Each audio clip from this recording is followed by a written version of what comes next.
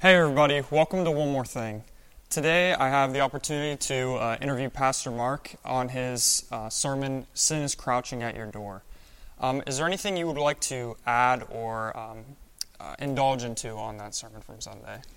Well, there's quite a lot that needs to be followed up with that message. Really, it was an opening type of a foundational message. The starting point of gaining victory over sin in our life is to invite Christ into our life. There's no way that we can gain victory over sin without His Holy Spirit presence within us. And so that's why I close the message by saying that though sin is crouching at the door, as it says in Genesis when God warned Cain, Jesus is standing at the door and knocking, as Revelation says. Jesus said, "Behold, I stand at the door and knock. If anyone hears my voice and opens the door, I'll come into him and dine with him." Or in other words, I'll just come in and we'll hang out. We'll spend time together. Yeah. I want to come into your life and make a difference. And so I left it with, who are you going to listen to and who are you going to open the door of your heart and your life to? So really there needs to be a continuing follow-up message that I want to bring in the near future. And I'll talk about after you let Christ into your life, what are some next steps then of cooperating with His Spirit in your life. One of the things that I'd like to just share today and challenge people with and have us all think about is what the Scripture says in the New Testament. James writes about this, and I got it here in my note sheet, but it's being honest with ourselves. Too often we try to justify our sinful actions, or we don't look at it as really sin because we look around and we say, well, gee, other people are doing this, and there's laws in America that allows this.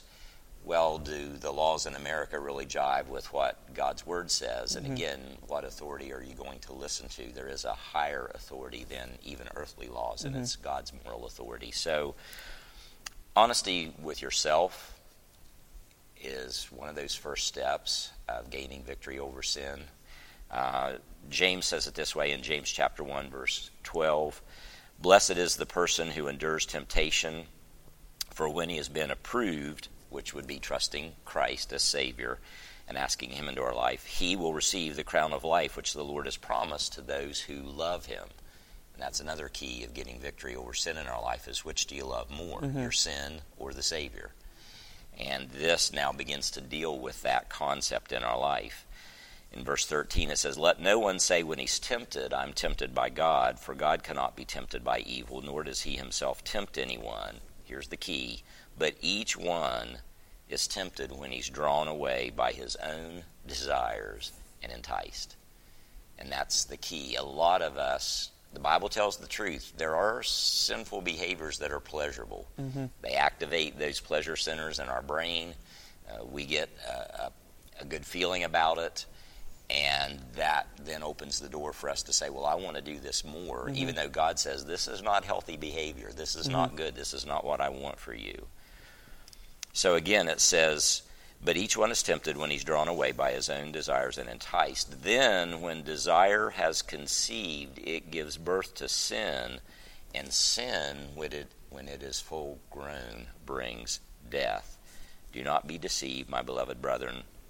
Every good and perfect gift is from above and comes down from the Father of lights, with whom there is no variation of shadow of turning." So that last verse is saying that God is good, and everything that He tells us to do is ultimately for our good, that we may not believe it. Right. Because again, this sin nature within us. And it's saying there basically that no matter what human culture does to try to shift us away from what God has said is good, we need to understand that God does not change in that. His moral character does not change. So we often hear terms in the news today like, well, so-and-so is on the wrong side of history. Well, rather than worrying about being on the right or wrong side of history, we need to be concerned about being on the right or wrong side of God. Right. I don't ask God to be on my side. I ask God to show me how I can be on His side. Right. And that puts us then in the right attitude where we can begin to gain victory over sin and find what truly brings us lasting satisfaction. So one of the things that verse encourages us to do is to stop making excuses for our sin Stop blaming other people. Stop blaming God, but just take ownership in it. Right. And when you can begin to take ownership in it, that's when the healing can begin to come. And actually, in 12-step programs and various things that deal with addictions, the first step, as everybody knows, is you got to own what it is. If it's alcohol, one of the first statements you have to say is your name and I'm an alcoholic. And the Scripture says that what God wants us to do is to say, put your name wherever. So I'll use my name. My name is Mark Eaton, and I'm a sinner. I've messed up. I've broken God's laws, and I need help. I cannot do this on my own. God, I need your help. Please forgive me. Come into my life. That's where it starts, is that first step. Right. So that's one more thing for us today, and there's a lot more to follow. I'll bring up the other points that hopefully will be helpful to people from Scripture in a future message. So I hope folks will watch for that. Yeah, good stuff. I know next Sunday we have something special planned. Do you mind to tell them about that? This coming Sunday, one of the missionaries that we support to America, and often we think about missionaries as those who go and work with the poor and share the gospel, and certainly that is part of mission work. But part of mission work also in making disciples and working to build the kingdom of God here on earth through His Holy Spirit is through prayer. And so Tom Demery is a man who has been called to pray for this nation, literally feet on the ground, walking across the United States, traveling across the United States, praying in cities, in Washington, D.C., in all the various election districts, just praying for our nation, praying for leaders. There is such division. What he does is not a political movement. It's a spiritual movement, praying that God will help us to lift our eyes beyond our political parties to the Lord. And so he's going to come and share with us this coming Sunday morning about that ministry that he has been doing. In fact, last year I spent 4 days driving Tom all around the state of Michigan, and we stopped in every election district and took some moments to pray for those elected officials. It didn't matter what party they were of, just praying for them and praying for our nation. So if you're interested in hearing more about Tom and meeting him personally, he'll be sharing Sunday morning. And then next Sunday afternoon, we are going to do a prayer walk across the Belpre Bridge from Belpre into Parkersburg. So you can check our website to get more details about that, or again next Sunday.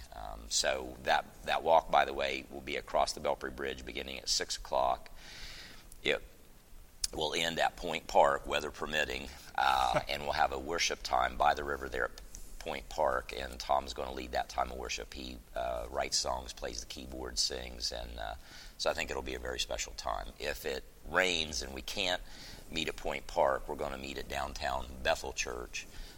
Janet Richards is the pastor there. This is a Mid-Ohio Valley event. It's not just a Porterfield thing. There will be other pastors from other churches across denominational lines, again, just representing the unity that we need to have in Christ. Well, I think that's about all we have today. I thank you for your message and what you indulged on. But make sure to see us next time on One More Thing. Thank you.